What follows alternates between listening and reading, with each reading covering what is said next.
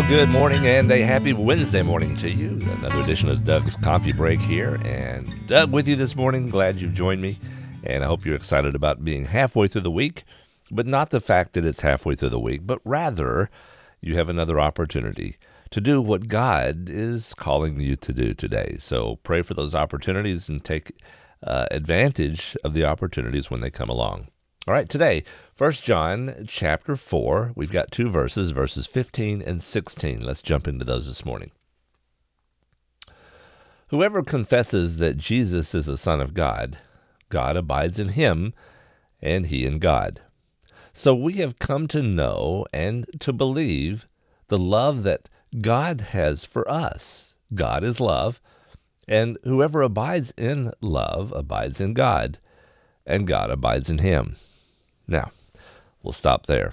A lot happening in these verses because it's really this repetitive nature that we have seen through John over the past week or so. We keep seeing these things over and over. But what John is trying to say here is if God abides in your heart, you will say it.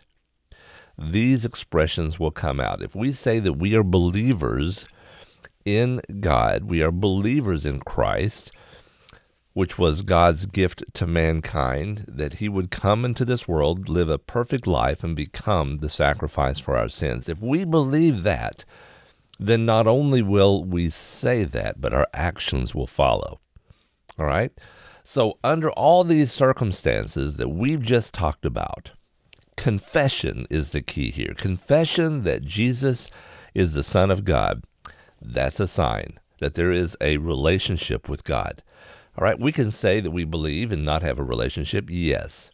But what John is saying here is that we will be open, that we will say this, and it follows with the life that we live beyond what our words say. Okay? So, in essence, since God is love, the one who lives in love lives in God, and God abides in him. Now, the last part of verse 16 should be taken as the end of the paragraph rather than the start of a new one, because the way sometimes our translations occur, where these paragraphs happen, kind of influence us to believe that there's a different thought pattern here. But the end of 16 should actually be the end of the paragraph, all right, as we read through this. John again here affirmed the reality of that abiding experience that is enjoyed by all Christians, and the foundation of that is love.